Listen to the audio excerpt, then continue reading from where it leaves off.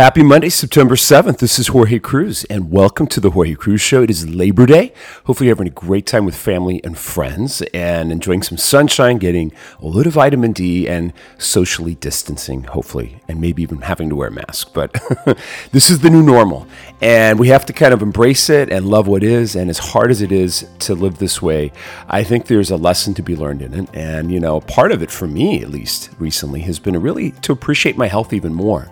I've been really lucky in the last few weeks to go back to a gym that I love that's an outdoor gym in San Diego. So I've been getting myself that special VIP treatment that exercise has given me for 20 years, using my 8-minute method to really not just burn belly fat, but really to maximize my mood, my well-being, and keep me young. So I'm excited. And I want to encourage you on today's show to take advantage of one of the best fitness shortcuts I have discovered in my entire career. It's called intermittent fasting. And we are talking to the premier, like literally, this is the world's leading expert on it, Dr. Jason Fung in Toronto, Canada. He's written various books, all bestsellers. If you go to Amazon, you type in Jason Fung, F-U-N-G, his books are number one. All his books. And I had the honor of him writing the introduction to my cruise control book on intermittent fasting 3 years ago. So since then, we've become dear friends. And I said, Jason, we got to do a talk. So many people don't understand this. They think it's an eating disorder. They think if you eat one meal a day, you're crazy, which is what I've been doing. Or if 2 meals is kind of crazy too. But you need 3 meals and breakfast. Oh my gosh. So we're going to talk about everything about intermittent fasting. You're going to discover what it does for your body and how it extends your life. And it's not about weight loss. It's about really gaining control of your energy, your ability to work better, play better, and live a better life. So that's today's show. We're brought to you by my website, 8 Minutes Live. It's a brand new site we're launching in a week from today on September 14th. And I want to invite you over there. Just go on over to 8minuteslive.com and you can sign up for the text alert that we'll send you next week once we launch. You can also still sign up for the free masterclass called the 8-Minute Cure, which is really about how interval training, high-intensity interval training, can transform your body's ability to burn stored belly fat and lower your waist circumference and transform your health, your mood, etc. So check that out. It's at 8minuteslive.com. That's the number 8 minutes with an S, live.com. You're going to love it. We're also brought to you by Zero Hunger Water. Now, this is a brand new website. It's something I'm creating. It is my first ever hunger control product, and it's an electrolyte water that'll be coming out later this year. I don't have the date yet, but I want to invite you to get on the list, and I'll be sharing more and more because out of the other 20 years of me working in fitness, nutrition has been huge. We're talking about that today on the show with intermittent fasting, but the key to fasting and not feeling hungry is turning off hunger, right? And gaining control of that. And that's what ZeroHungerWater.com does. And this one is spelled with the letter Z as in zebra, Z-E-R-O, ZeroHungerWater.com. Check it out because it really is, I think, the culmination of my whole entire career, because we're going to talk to you about intermittent fasting, but in order to do it, you need to not be hungry and you don't want to suffer. And Zero Hunger Water will give you the edge, will give you control back in your life to go after what you want. So check it out. It's brand new, ZeroHungerWater.com. That's the letter Z-E-R-O, hungerwater.com. And finally, we're brought to you by Primal Kitchen. Primal Kitchen is created by my mentor, Mark Sisson, who got me started on intermittent fasting. He is giving us a free lemon mayo, delicious chipotle flavored mayo made with avocado oil. It's anti-inflammatory. Simply go to primalkitchen.com/Jorge Cruz. That's primalkitchen.com/Jorge Cruz. And that's it. And I'm excited for today's show. I think you're going to learn really why I do this every day. And at age 49, I'm going to be 50 next year. I feel like I'm in the best shape of my life. I have the most control of my hunger, my fitness, and it's because of intermittent fasting that I've been able to really maximize, I think, my health and my aging. So where if you age well, So let's get started right now. Hi, my name is Jorge Cruz, and I'm known as the 8-Minute Life Strategist to the world's busiest celebrities. I've been a fitness, nutrition, and peak performance trainer for over 20 years, and you may have seen my work with Oprah Winfrey, Khloe Kardashian, Tyra Banks, President Clinton, Kelly Clarkson, Dr. Oz, Tony Robbins, or even Steve Harvey.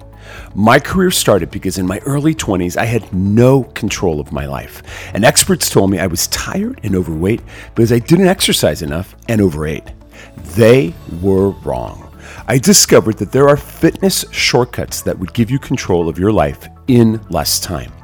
My passion to find the best science-backed fitness shortcuts has allowed me to write over 30 books and become a multiple New York Times best-selling author with over 9 million books in print. And I know I can help you get control of your life. Welcome to the Jorge Cruise Show.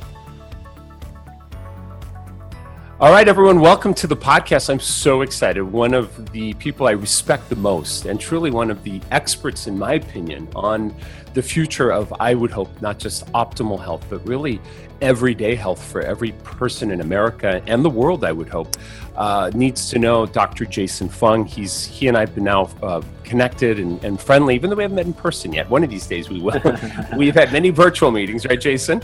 We were supposed to meet in New York, I think, and then COVID happened, so it was... It did. Well, Jason, you're on camera now, so please say hi to everyone. And Dr. Jason Fung is in, I believe you're in Canada right now? You're in Toronto? Yes, Toronto, yes. Well, welcome. I'll toot your horn for one moment. He's truly not just a best-selling author and one of my favorite books, his first book ever, The Obesity Code. This is kind of the book that put him on the map. But Jason has become beyond a weight loss expert, shall we say, in the world of books and really as an expert.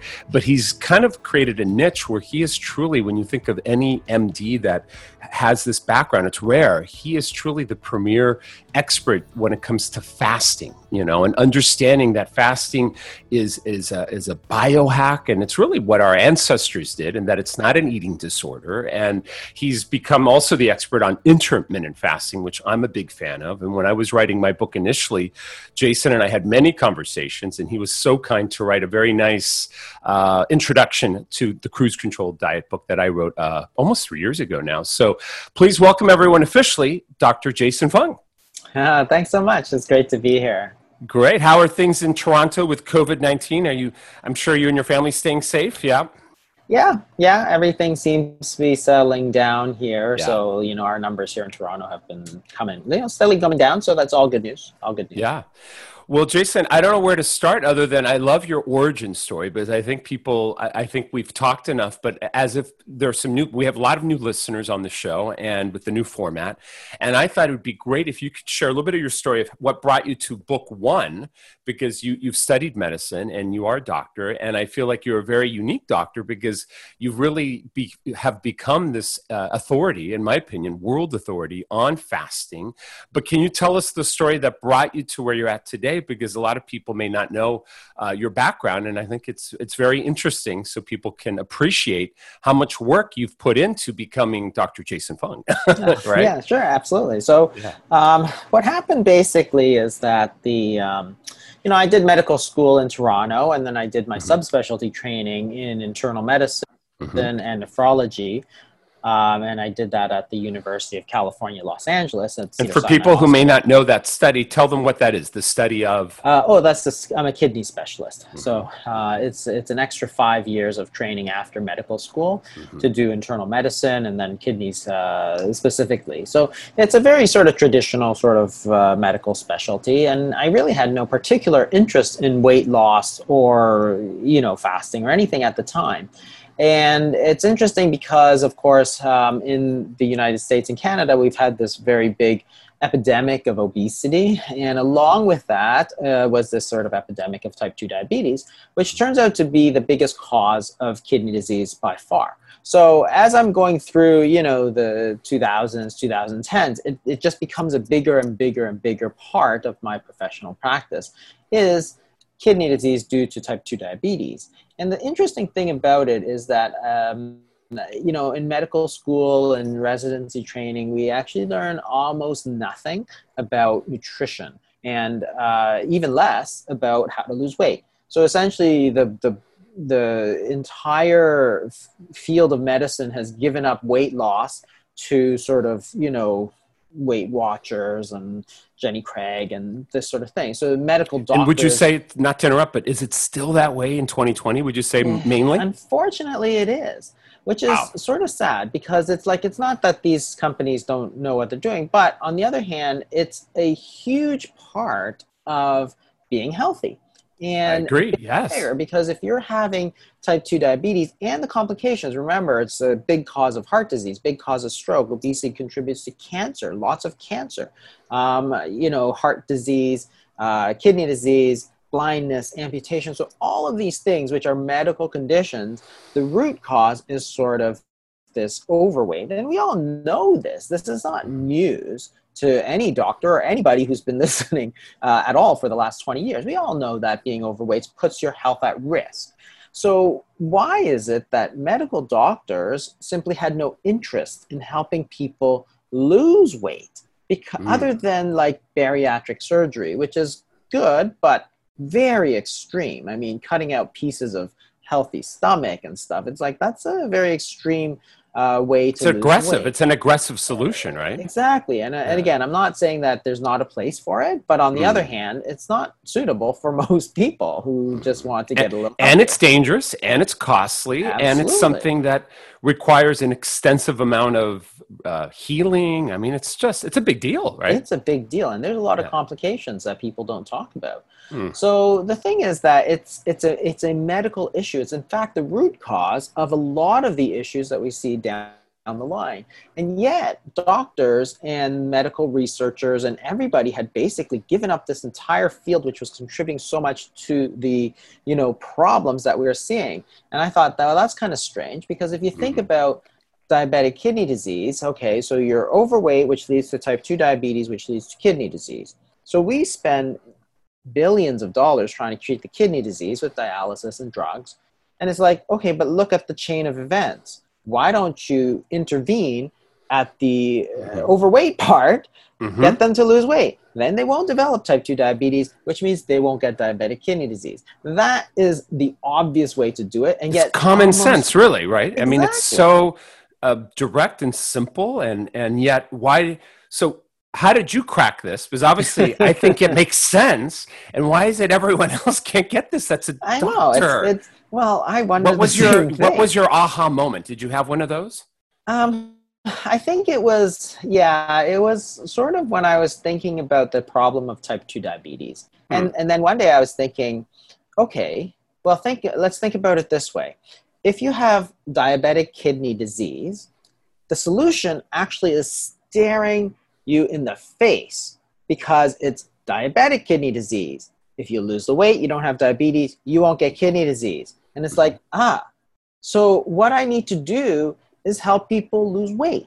That is actually the most important thing I can do. Not give them some drugs after they develop the kidney disease. That's like completely shutting the door after the barn door after the horse is gone, right? It's like, it's a Right. ridiculous way to treat people. It's backwards a little bit, right? Yeah. It's completely backwards. And yet, even today, you can go to any university and they're spending their billions of dollars on developing this drug and that drug and this drug and that drug.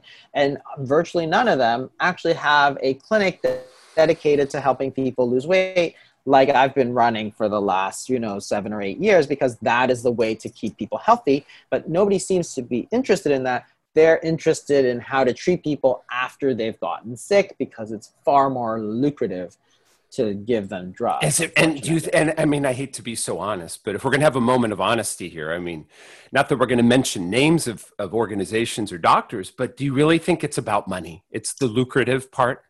It is. It's not overtly Mm, that, but yeah. the money flows in from treatment Give people an of idea of disease. And how the money floats in. What would you guess? yeah, so there's a lot of conflicts of interest within Uh, medicine. mm, So, for example, you have pharmaceutical companies which make drugs, there's nothing wrong with that. But then what they do, of course, is that they take the profits from those drugs, which treat, say, type 2 diabetes, and what they do is they give it to fund doctors to write about how to treat it and so on, of course, focused on drugs, because that's their area. So they have mm, no interest in promoting health per se. They have an interest in promoting the treatment of disease, as they're a company. That's what they do, right?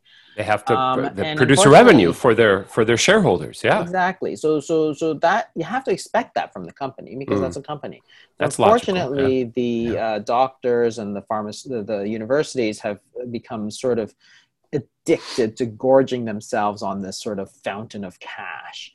And instead of, so I think they're all good people, but they've sort of lost sight of the fact that all this money that's coming in from this source actually distorts their view. I don't think they actually recognize that it actually is a highly. And it's not that they're in denial, but maybe they're just, I hate to say it, as smart as these folks are, they're a little naive, possibly? Or how would you describe it? I think it's naive. I mean, blind or naive, right? There's a ton of, and they think that they're not biased, but they are biased by this. And they would fight you on this, probably, that they're completely aware. They will fight you on this because they'll say that, oh no, I'm looking out for the good of the people and this and that, and this is what I do.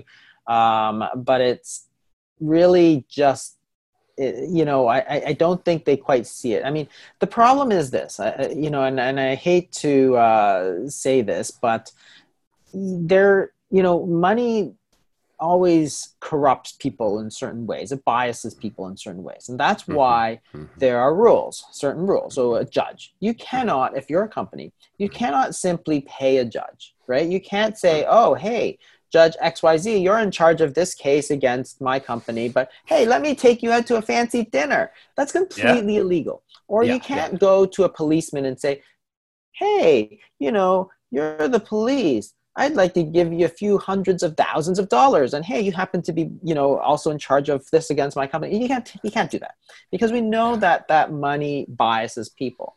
Yet, in the same situation, you can have a pharmaceutical that gives hundreds of thousands of dollars to individual doctors. So it's not like a doctor's organization, but you'll have one doctor who's making like $400,000 giving talks for a pharmaceutical, convincing other doctors that this drug is so good.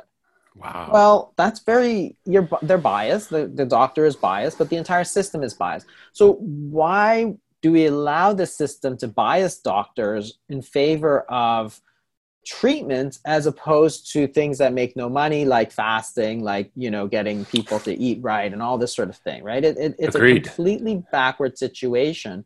And the doctors and the universities, they are so sort of dependent now on this source of funding that they cannot imagine not having those funds. And it's like, but it's blood money, right? It's like a judge that takes money or a policeman that takes money from the mafia. Sounds like a movie we should do, Jason. Blood money. The doctor world. I mean, it's just so you've seen this. You woke out of this blindness or naive.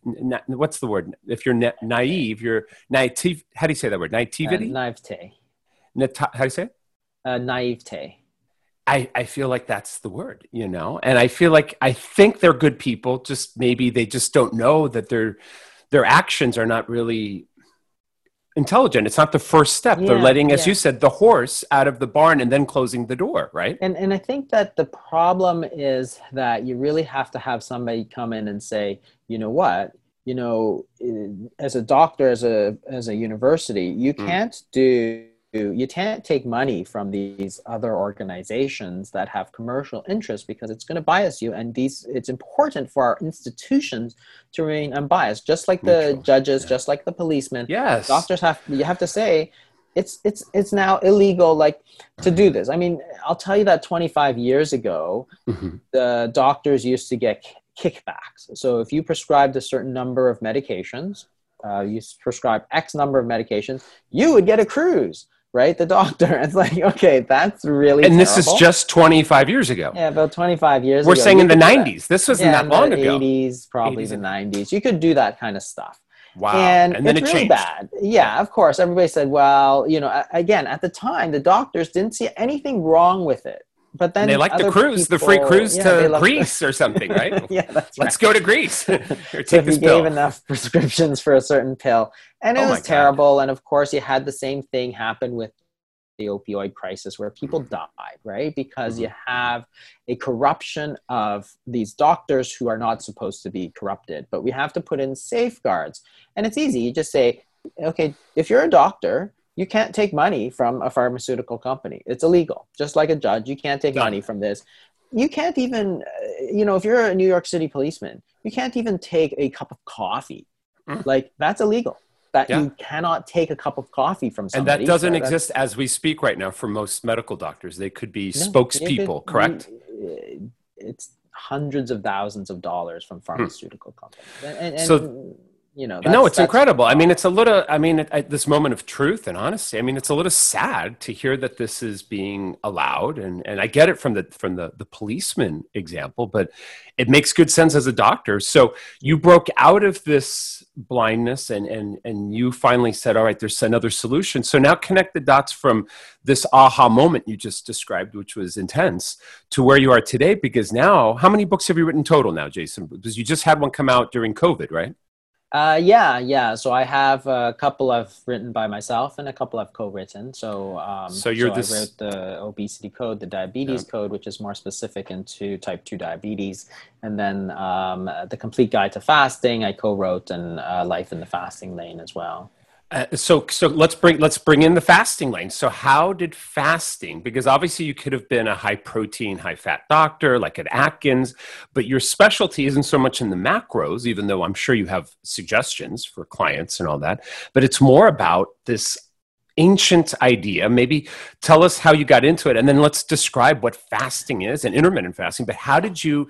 Who put that on your radar? This fasting world, because that Well, is, as you said, you described it. There's no money in it because you're not eating. There's not even yeah, money for the food people because you're literally maybe that's drinking water. And right. we're going to talk about some cheats, but there aren't a lot. I mean, it's mainly healthy fats. But how did you get it? How did this? How did you discover Well, fasting? again, so I went sort of back to the beginning. So I had this sort Okay. of moment that was like, oh, okay, you people need to lose weight. If you want to Hmm. get healthy, you need to lose weight. Now I Yep. got back and really looked at the science because, of course, at the time everybody's all talking about calories in, calories out, and just eat a few less calories and that's it. And that's exactly the approach that doesn't work. So eating 500 less calories a day, they tell you, okay, you're going to lose a pound of fat a day. Guess what? It actually works for just about zero people. And there's good Wow. scientific reasons for that. That's what I talk about in the So book. everyone that's listening, please, this is from Dr. Jason Fung, and truly the authority on this. Counting calories, as much as God bless everyone that's on Weight Watchers or things like that, where they're counting points or calories or cutting down, in your opinion, say it one more time, maybe in a different way, but it truly is not smart. It's just, it doesn't work. Is that your Yeah. opinion, Jason? Yeah. It doesn't work because it Yeah. leads you to this idea that you could eat cookies for dinner as long Mm. as you eat 500 less calories than your grilled salmon with salad, you're Mm. going to lose weight. It's like, okay, but cookies are fattening Mm. and grilled salmon generally is not fattening. Like Mm-hmm. nobody gets fat eating broccoli sort of thing, right? So Mm-hmm. therefore, it's not the calories that's important because you can eat fewer calories eating cookies. It's the fattening effect of those foods. And that's the whole point. It's the effect on our hormones because if you eat cookies versus you eat broccoli, when you eat it, the effect on our hormones is completely and utterly different. So cookies are Yes. going to spike your insulin, the broccoli will not. And Yep. Or therefore meat for if you the have like or meat or protein. cheese or But, eggs and it or tends yeah. to lean into, I mean, I'm not to spoiler alert this, but it's more the carbohydrates that raise insulin and all that. Yeah, and But overall, specifically eating does it too. So, how did you get to the not eating aspect, this fasting? Because people have been fasting for millennia, right, Jason? yeah, yeah. So then, as I went into the sort of basic science, I said it's not about the calories. It's really about the hormonal effect of our body because the hormones are the instructions of our body. So you can give your body instructions to gain fat. That's insulin. So certain foods will do that. So I thought, okay, well, if it's really about that, then what if you simply don't eat at all? And that's fasting. So the first thing I thought is, okay, that's a terrible idea. Brilliant. I mean, did Yeah. it just hit you like that, or was it Well, was it some like divine intervention? Did someone tap you on the shoulder and say, "Hey, Doctor Fung, don't eat"? No, somebody was talking to me one time about cleanses, right? And cleanses are sort of Ah, these things where you don't eat but then drink tea or whatever. yeah, And yeah, there's different things. There's detoxes and there's something called tea toxes where you drink tea and don't eat. And the first yeah. thing I thought was, well, that's a really bad idea because everybody knows fasting is really bad for you, right? But then And I is thought, that okay, the well, thought in your opinion right now? I mean, people do look at people. When I'm in New York, I'm with people like Kelly Ripa or Wendy Williams, and people at times say that women of that size, because they're petite, have an eating disorder, right? And they think, is that your opinion? They think fasting. I mean, I hate to ask you, but do people think this is a disorder of some sort, right? some people think that, but Yeah. it's all a matter of context. Because, for Mm, example, of course, we have in the '70s we had a big problem with anorexia nervosa, and that mm, was a very big problem. Young girls died with it. So, mm. but it's a matter of context. So, if you're talking about a 16-year-old girl who weighs sort of 80 pounds, yeah, definitely don't do anything. You need to gain weight. But Yes. if you're talking about a 65-year-old man with type 2 diabetes who weighs 300 pounds, Mm, well, it's not an eating disorder because, one, it's not that much fun to not eat. I mean, people prefer to eat. And sure. two, they need to lose weight to get healthy. They don't need to gain weight like the person with anorexia nervosa. So it's a totally context driven thing. So while it may have been important when anorexia nervosa is a big issue, we're on the opposite side of the spectrum where people are dying of type 2 diabetes and obesity. I mean, now it's a good thing. If Mm, people are dying of anorexia nervosa, it's a bad thing, right? So you yeah. got to take the context into account. And the problem was that, so everybody sort of had this idea, especially 6 or 7 years ago when I started. Everybody's like, "Oh, fasting's bad, fasting's bad." And then I thought about it for a second, and I mean, I had that same thought myself, and I thought, wait a second, why do I think it's so bad? Because first of all, I actually tell people to fast all the time. So when people are in hospital, they need to fast Mm, if they're getting surgery. If they are getting colonoscopies, for example, they need to yeah. fast. And if they're doing fasting blood work, they need to fast. So it's like, what am I talking about? All these people are fasting, and I'm telling them to fast to do their blood work, for example, and nothing Hmm. bad actually happens to them. Yeah. So why can't we do this? That was my question. Why can't we do this? And What that's a where I great went, question. A new yeah, question. a And new so what did you question. discover? Because obviously Yeah, this is your so thing now. I mean, well, so I tell went us back into why is it the okay? Yes, tell us. What did you yeah, discover? so I went back into the research, and my advantage, of course, is that I understand the human physiology quite deeply, and it's okay because it turns out that there's a very well described sort of response of the body when you Hmm. start fasting. It's been known for thousands of years, really, and people have been doing it for thousands of years. But and the medical physiology, what happens in the human body, has been worked out for decades and decades. And there's nothing bad in the whole thing. In fact, that's the precise reason that you carry body fat, right? It's not there for looks. It's there because it's a store of calories that allows you to not eat at certain times. So when you're sleeping, for example, you Yeah. are not eating and you don't die because your body has stored some calories away. And body fat is one of those ways that the body stores calories. So you're really just using the body fat for precisely the reason it's there. It's like the Wow. bears, right? They hibernate, but they gain a lot of fat before the winter so that they are able to hibernate through the entire winter. Well, we're carrying body fat, so use it. And the way you use it is to allow your body to fast. And in fact, it's even in our language. So you look at the word breakfast, Mm. the meal that breaks your fast, which means you need to fast every day because you can't break your fast if you are not fasting. So, what it implies, of course, is that there is a natural cycle. You feed your body and you store calories, that's when you eat. And then you fast. And that's when you digest the foods that you've eaten. And that's when you take the calories from this food that you've stored away. And that's your fasting period. And that should happen at night when you're sleeping, for example. Yeah. You're going to Yeah. use those calories and then you break your fast. In French, the verb jeûner is to fast, and Yeah. the breakfast is déjeuner, right? So it's the Déjeuner. same in English and French. It's embedded in our language. It's Wow. embedded in all of our religious institutions. So you look at any major religion, you've It's got been sort of built in. Yeah. it's been built in this period of fasting. Not only are you supposed to do it sort of on this daily basis, but once in a while, like once a year, whatever, you have a longer fast to really sort of clean out your body. And in fact, in the Catholic religion, during Lent, you'll do more fasting. In the Islam religion, you're going to do it during Ramadan. Yom Kippur, people will fast. In Buddhism, people fast. In Hinduism, people fast. So there's all these religions that have built it in.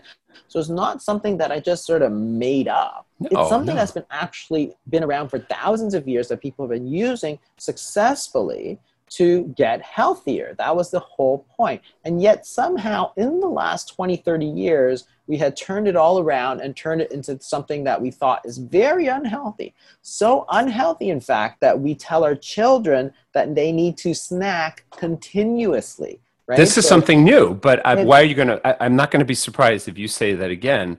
This has to do with an industry that's probably generating a revenue by the more we eat, the more they make. And I mean, 2 + 2 does equal 4. Am I right? Right? Yeah, exactly. I mean, it was pushed obviously by a lot of industry that wanted to sell snack foods. But you think about it this way, like you look at, my kids when they're younger, it's like they have breakfast and then they give them a mid-morning snack. Then they'd have lunch. Then they give an after-school snack.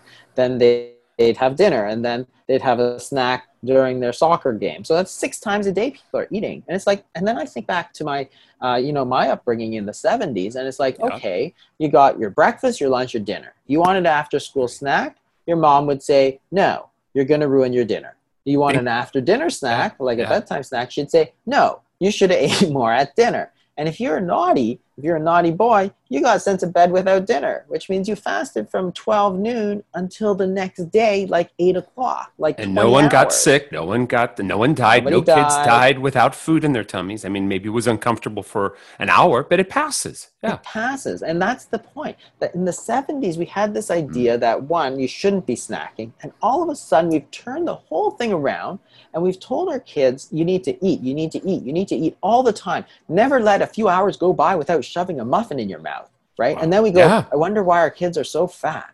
It's like, maybe it's what we told them to do, and we take it for granted that this is sort of a natural thing. But prior to the 1970s, nobody ate 6 times a day. Nobody was that ridiculous. And in the cruise control book that you were so kind to write that introduction for me, that was 3 years ago now. I can't even believe that. I talk a little bit briefly, not about the history so much, but during the Victorian time period, because 100 or so years ago, we didn't have refrigerators. There wasn't a lot of preservatives, and if you go back, I mean, you know how much I've studied things like ancestral health, and we go back not just 1,000 or 2 years, we go back 10, 20, 100,000 million years.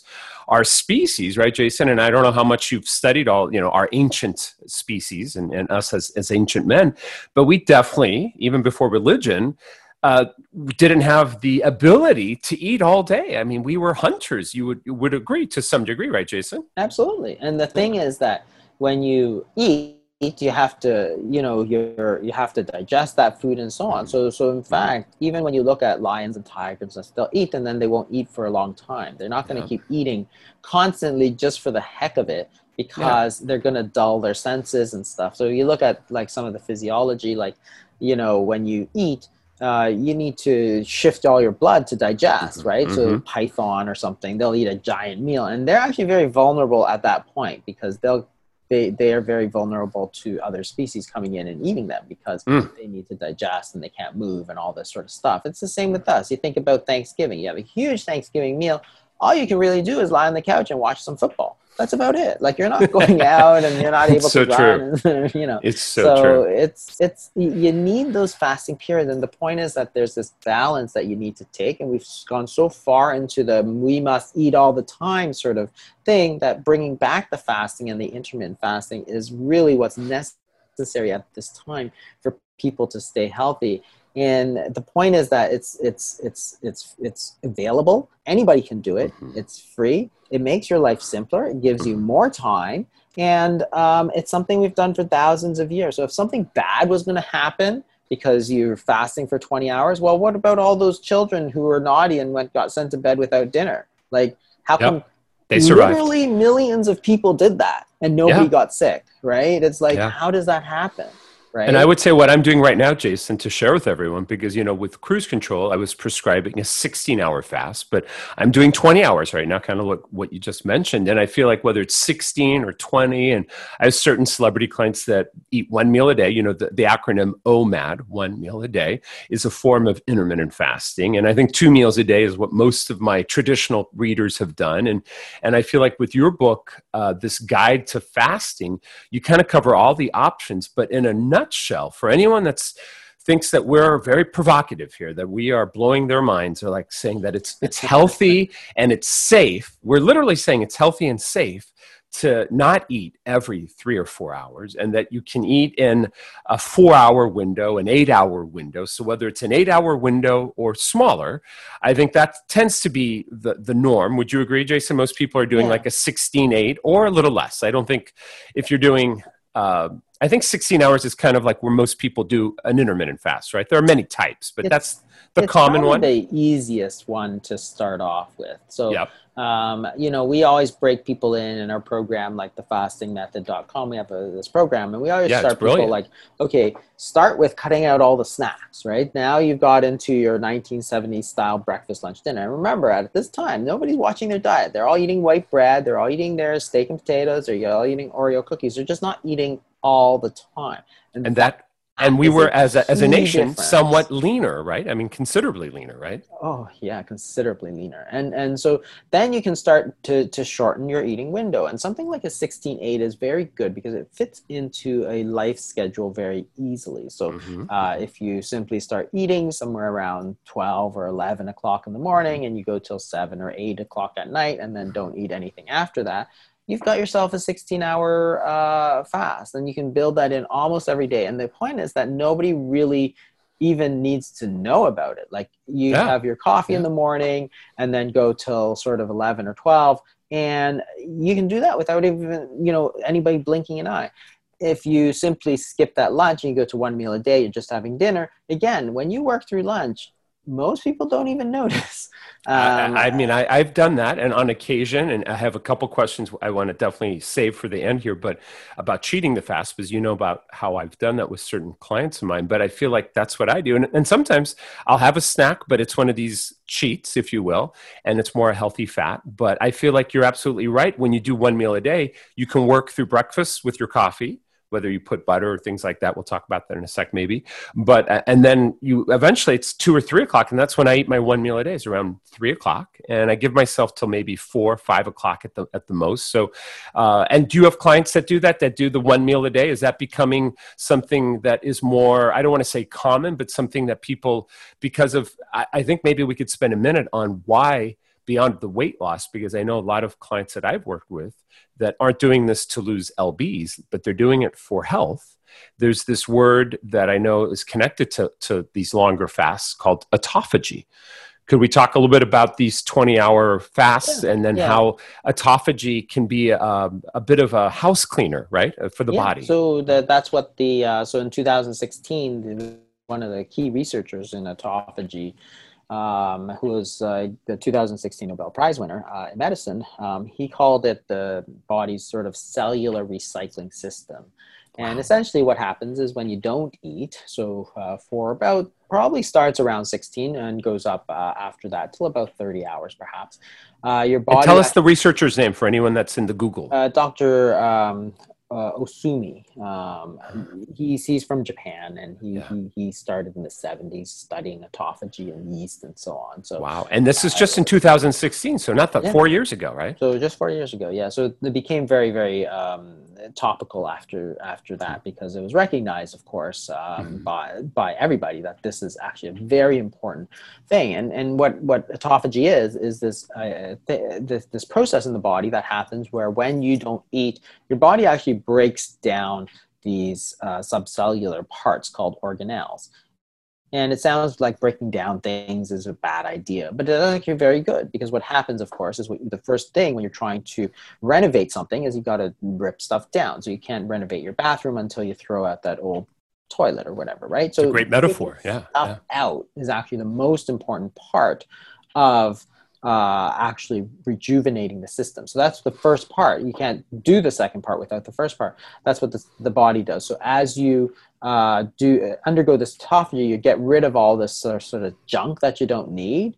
And then when you eat again, your body has growth hormone and it's actually going to rebuild, but only going to rebuild the stuff that you need. The stuff that you don't need is actually just gone. So it's sort of like a spring house cleaning. You're getting rid of the old stuff and recycling it into new functional protein. And what that is, of course, when you break down old stuff and build new stuff, is a process of rejuvenation. You're actually making things new again. And this is why he called it a cellular recycling system. Wow. And autophagy is a big part of that. And literally, if you eat, I mean, assuming that you eat a variety of sort of foods, when you eat, you basically shut that whole system down. And that's the whole point. If you do that, you're just going to accumulate old stuff, just like your basement accumulates all this junk. You know how, you have a couple of spare bedrooms in the basement. And it's just filled up full of, pardon my French, full of crap. But literally, yeah, exactly. You're full of crap. Yeah, that's exactly what happens in your house and exactly what happens in the body. And what actually fascinates me is that when you think about how people used to talk about fasting, it was this process of detoxification, of purification, of cleansing. And the whole thing is that, hey, if this is what you're talking about, detoxification, cleansing, this is what autophagy does, and they knew about it sort of for hundreds of years. They've been doing it, this process of, in terms of, say, if you put it into religious terms, it's this purification of the spirit or whatever, but you're actually just cleaning out your body, right? So you're detoxifying, and they've known about it for hundreds of years, and now the science is just catching up to them. Wow. In 4 years that happened. And I feel like with autophagy, here's the benefit beyond weight loss, right? And obviously it's partly because of the weight loss. And this is what you do with your clinic and all that. But I feel like people's longevity improves. From what I've read about centenarians, I was very fortunate. My grandmother, she passed not that long ago, but she made it to 103, wow. Colombian, my grandma Maria. And she was very petite. And from what I hear, centenarians that are, to make it to be 100 and to have that kind of long life that is quality, you have to be somewhat, what's the word without being negative, a positive word for someone who's lean. What would you call people that have a low body fat, a low waist circumference, right, Jason? Yeah. Generally, you have to be that. A lot of people who, they think that growth is good. So when you eat a lot of protein, when you eat a lot of food, you tend to grow more. That's because their body has nutrient sensors. That is, your body knows when you're getting nutrients, and when you have nutrients, your body wants to grow. The problem is that growth and longevity are sort of opposite. So it's just like when you have a car, you rev the engine and you go fast. Well, if you keep going fast, that car is not going to last that long. So they're at odds with each other. So growth is great if you want to be big and fast and all this sort of stuff. But it is exactly the opposite of what you want to do from a longevity standpoint. If you want to run long, you can't run hot, right? So it's like the car. You want to rev up the engine, that engine's not going to last. You want to grow really, really big, well, that's great, but it will play itself out on the other side. And that's one of the things that longevity is important, because if you decrease the nutrient sensors, that is fasting, for example, your body's going to sense that you have no nutrients. Therefore, it's going to get rid of a lot of the excess cells that you don't need. So when you turn down the nutrient sensors, you turn down growth and activate maintenance and repair. So the body sort of cycles between the two. You either grow or you're in this sort of maintenance repair mode. If you're always in growth mode, that is, when you're eating all the time, you're putting yourself into growth mode all the time, as opposed to longevity, which is why most of these people who live very long, they generally don't eat a lot. It's because you want to be in this sort of maintenance repair mode, activating autophagy, activating all these sort of cleansing things, as opposed to being, really big and heavy. Yes. No, I agree. And I feel like for most people that are listening, I know most of our audience are women in their 40s, 50s, and 60s. And, I think for them, they don't want to be growing. I don't think any well, certain younger men maybe that are in body competitions and they want to weight gain and all that. Maybe those are the exception. But for the majority of people in their midlife, I would say a lot of these women and their husbands and the men that do listen in, I probably like 20% men, I think they're not obsessed with being big anymore. I think they want longevity, they want energy, they want quality of life, they want that freedom that comes from not having dis-ease in your body. So I feel like with what this can do for us and how it saves time and money, it's literally a cure that requires nothing. And it's a natural cure that our ancestors did. And, I'm a fan of ancestral health, and I've interviewed, Dr. Dr. Baker and Dr. Saladino and Mark Sisson. They're all talking about ancestral health, and you've worked with them, right, Jason? And I feel like their ideas of studying the past, I think, reveal that this is something that is not just safe, but it's how we became the species we are today, because we weren't eating a lot of food 1,000, 10,000, 100,000 years ago. We searched for it, did it. And so my big question that I want to ask you, a few questions, if we can end with these. People that are watching probably and listening to the show today are thinking, well, how do I curb appetite? And for me, I'm a big fan of certain things, and whether it's hydration and certain minerals like magnesium, potassium. But I thought if I could, we could do a rapid fire of some quick questions, and you can give me a 1-minute answer if you want, and we'll keep them short so we can get maybe 5 in, and then however you want to wrap up, because I want people to know how to find your website and your social and your resources and your books, because I feel like that we need more Jason Fungs out there, and I know there are a few. You probably mentioned a few. I'm thank goodness for this researcher 4 years ago, this Japanese man who. Why do I feel like he's not doing your kind of work? But at least he's brought light into the world for people like you and myself that want to help and encourage people to embrace this. I want to call it a lifestyle. Would you agree with me? This can be a lifestyle. It's not just something you do for a week or 21 days or 22 days, right? Absolutely. And that's the whole point of, something like the very word breakfast, which is like, it's something you do every day. There's a feeding period and there's a fasting period, and you want to have both, and you need to be them in the proper proportion. If you're not, then you're going to have problems. So if you're too far into the feeding, then you have to increase the fasting. Then that's really all it means. All right. So I think let's establish the point here. I think everyone watching and listening to the show right now, that obviously, I strongly endorse everything you've said here, Jason, and I feel like you've endorsed my work, and I'm so grateful for that. But the questions people always have is, how do I curb? Because, the first thing you think about not eating is, I'm going to be hungry. And how many times do people ask you, what do I do about the hunger? So I'll ask it to you, and then I'll tell you what I tell my clients. But do you get that question just to ask? Yeah, absolutely. And that is something that you have to be prepared for. And it helps to know that hunger sort of passes. It's like a wave. So if you ride out the wave, it will pass out, and you'll be back down to your baseline. So it doesn't just keep building and building and building. But if there are certain cheats like you're mentioning that can help you get through that. So a classic fast is really water only.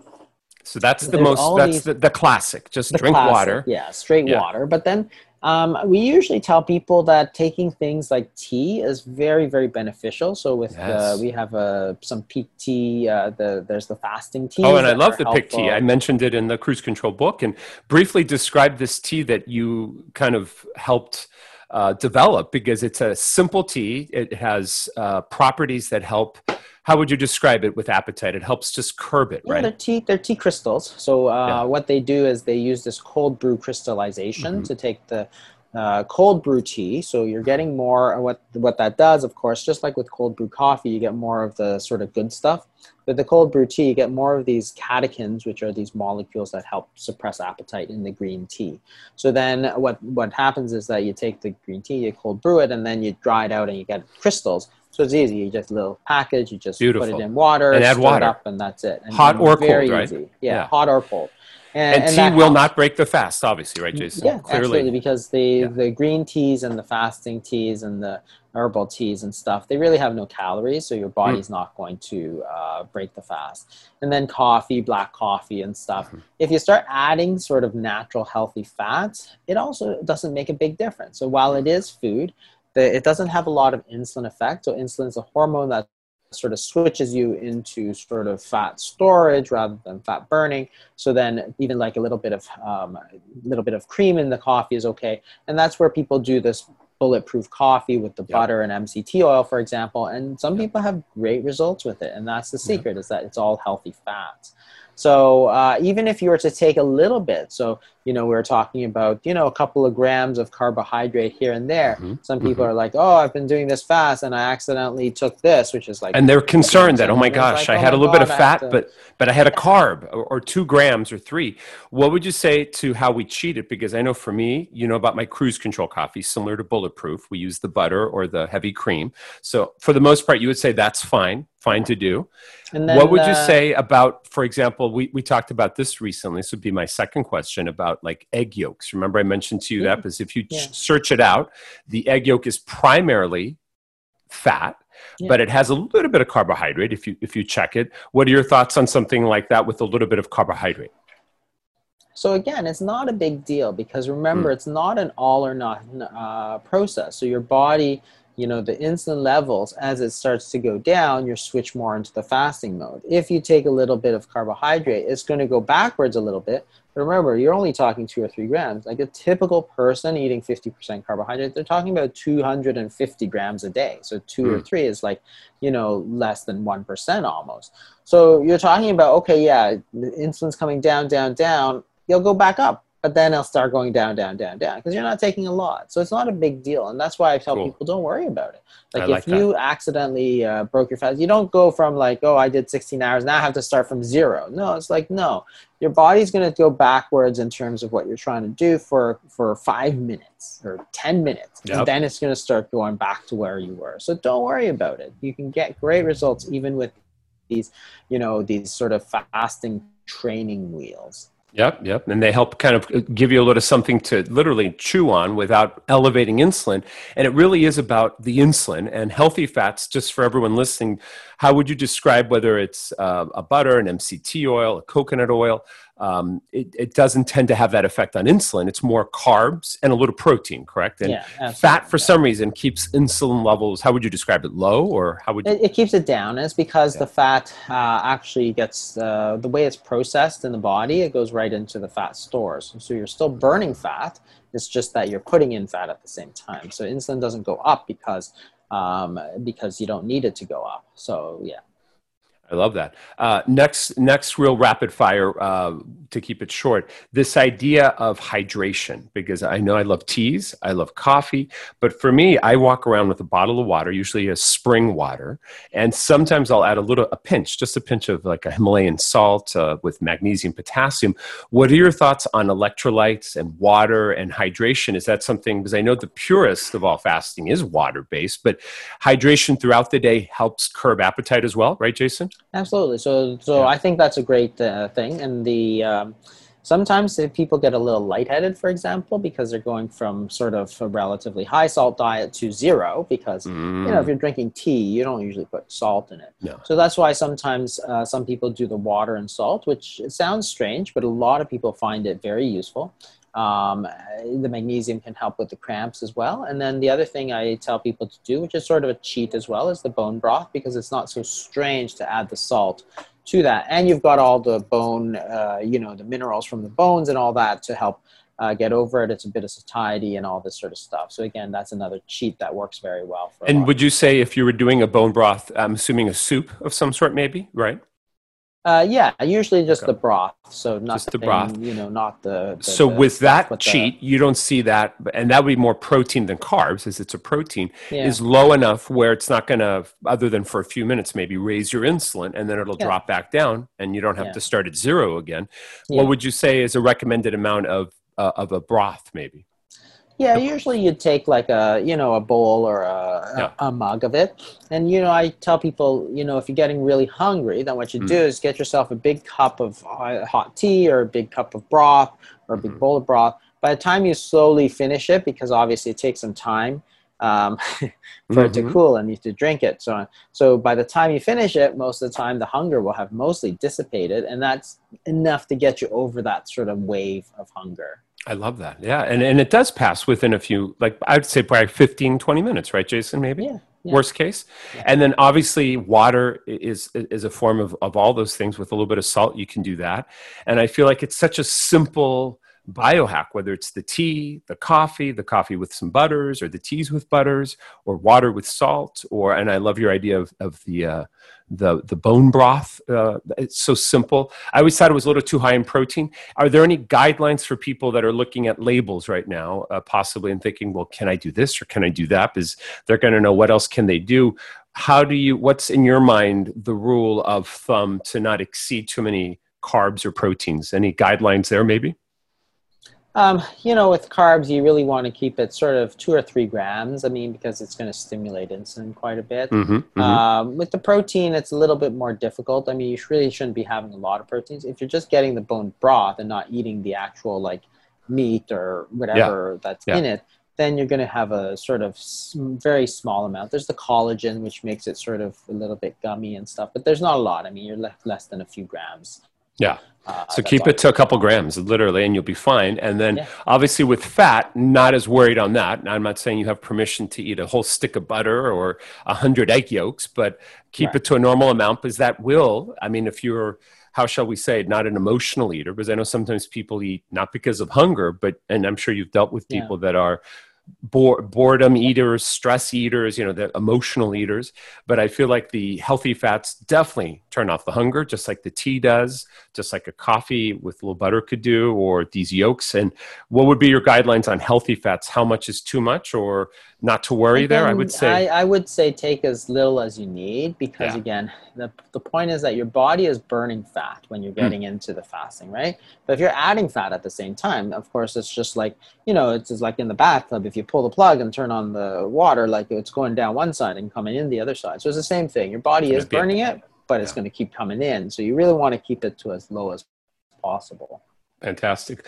Well, Jason, I can't thank you enough. I feel like we've covered the bases of fasting. And I feel like if people want to reach out to you, you're very active on social media. Obviously, you're physically located in Toronto, in Canada. Is there a place in Toronto that if people are in that neck of the woods, you would suggest? And then obviously tell us how to get in touch with you digitally, please. Yeah, so you can find me. My website is www.thefastingmethod.com. So we have a program for the fasting. You can find me on Twitter. The handle is at Dr. Jason Fung. That's Dr. Jason Fung. That's probably the best thing to reach me. And, there's Facebook groups and so on. So, and then there's the books that are available everywhere for more information. If someone is wanting to get one of your books after this conversation, is there a book that you would suggest to them if they don't get them all? Obviously, I think they should get all of them, but is there one that you would say you would suggest to someone who's beginning this journey, I'd probably start with the Obesity Code, just because that is sort of the basis, the science of how this whole process works. If this is it right here, guys. A lot of the basics you can figure out yourself, or just go online, or you can check my YouTube channel. There's lots of information there as well about how to fast and so on. So, that part is relatively easy. Understanding it is the more important thing, and that's where a book is. There's a bit more time to lay out the foundations of everything. Great. Well, Jason, thank you for all your work, your passion to help others and health, and I feel like I hope more and more people can share this message that you have to their loved ones, to their community, to people that maybe have some sort of dis-ease in their body. And for anyone who doesn't and just wants to have longevity, this is, I think, probably in my 25-year career as a trainer and 20 years as an author, I feel like probably one of the most pivotal mechanisms of health. As a trainer, I started with just exercise, but nutrition is such a big thing. And I always tell my celebrity clients, you can't out-train a poor diet. So I feel like you have really given us, I think, a lot to think about and to embrace here. And so thank you, Jason, for your continued hard work. And remind everyone the new book that just came out this 2020 that they should also get if, they get the Obesity Code. The new one is The Fast Lane. Is that right? Life in the Fasting Lane. So that's a little bit lighter read. It's more about a story, and sort of it's a little bit less dense than the science. It's more practical stuff for fasting, and sort of what to do, to make it successful, sort of the social side of fasting. So all of those sort of topics, that's not the hard science of it. Yeah, and they're great stories. I mean, very inspirational too. I think very emotionally uplifting to see how many people's lives have transformed. Not just the waistline, but but their overall health and happiness. So, thank you for keeping us healthy, Jason. I can't thank you enough, and I can't wait to connect soon after COVID. But for right now, thank goodness for Zoom, and thank you for joining us today. I'm so grateful. And again, guys, Dr. Jason Fung. Thank you, Jason. Hey, it's Jorge. If you have one more minute, I wanted to address something that I think is super important. And that is if you need help with anything from the show, if you need help about losing belly fat, if you want help about intermittent fasting, if you want help about exercise, interval training, anything at all, I want you to join my Fit Family on text. It's a brand new service I've just launched. And if you really do need help, I want you to text me right now. It really is that simple. You'll be part of my texting family. I have a group of people that I work with via text, and it's all for free. So I'd love you to join. All you have to do is text my Malibu number. It's a 424 area code number. So I'm going to give it to you right now. Jot this down. Or while you're listening, text me right now. I mean it. 424-228-9548. And you'll join my Fit Family. Let me give it to you one more time. It's area code 424-228-9548. Now, it's going to work only in the U.S., so I have to say that if you're listening to our show outside of the U.S., sorry, no international texting yet, at least. And but 80% of you in the U.S. should be able to text me. I know if you have T-Mobile, you have to put on premium service or something like that. But this is free, and I'm going to be giving away a lot of my time on this texting service. A lot of free things like our Belly Fat Cure course will be announced on here. So if you've done my survey, this is how you'll get access to it. I'll be doing special live stream events only for people in my texting community. And I'll be announcing my next 19-day challenge on there as well. So really utilize this, and you'll get first glances from our show as well. So it'll be a great chance for us to connect, and I may even call you and FaceTime you. So it'll be kind of a fun thing. Again, the number, text me. Literally do it right now. Area code 424-228-9548. And I look forward to having you join my Fit Family. Take good care and God bless. Peace and purpose.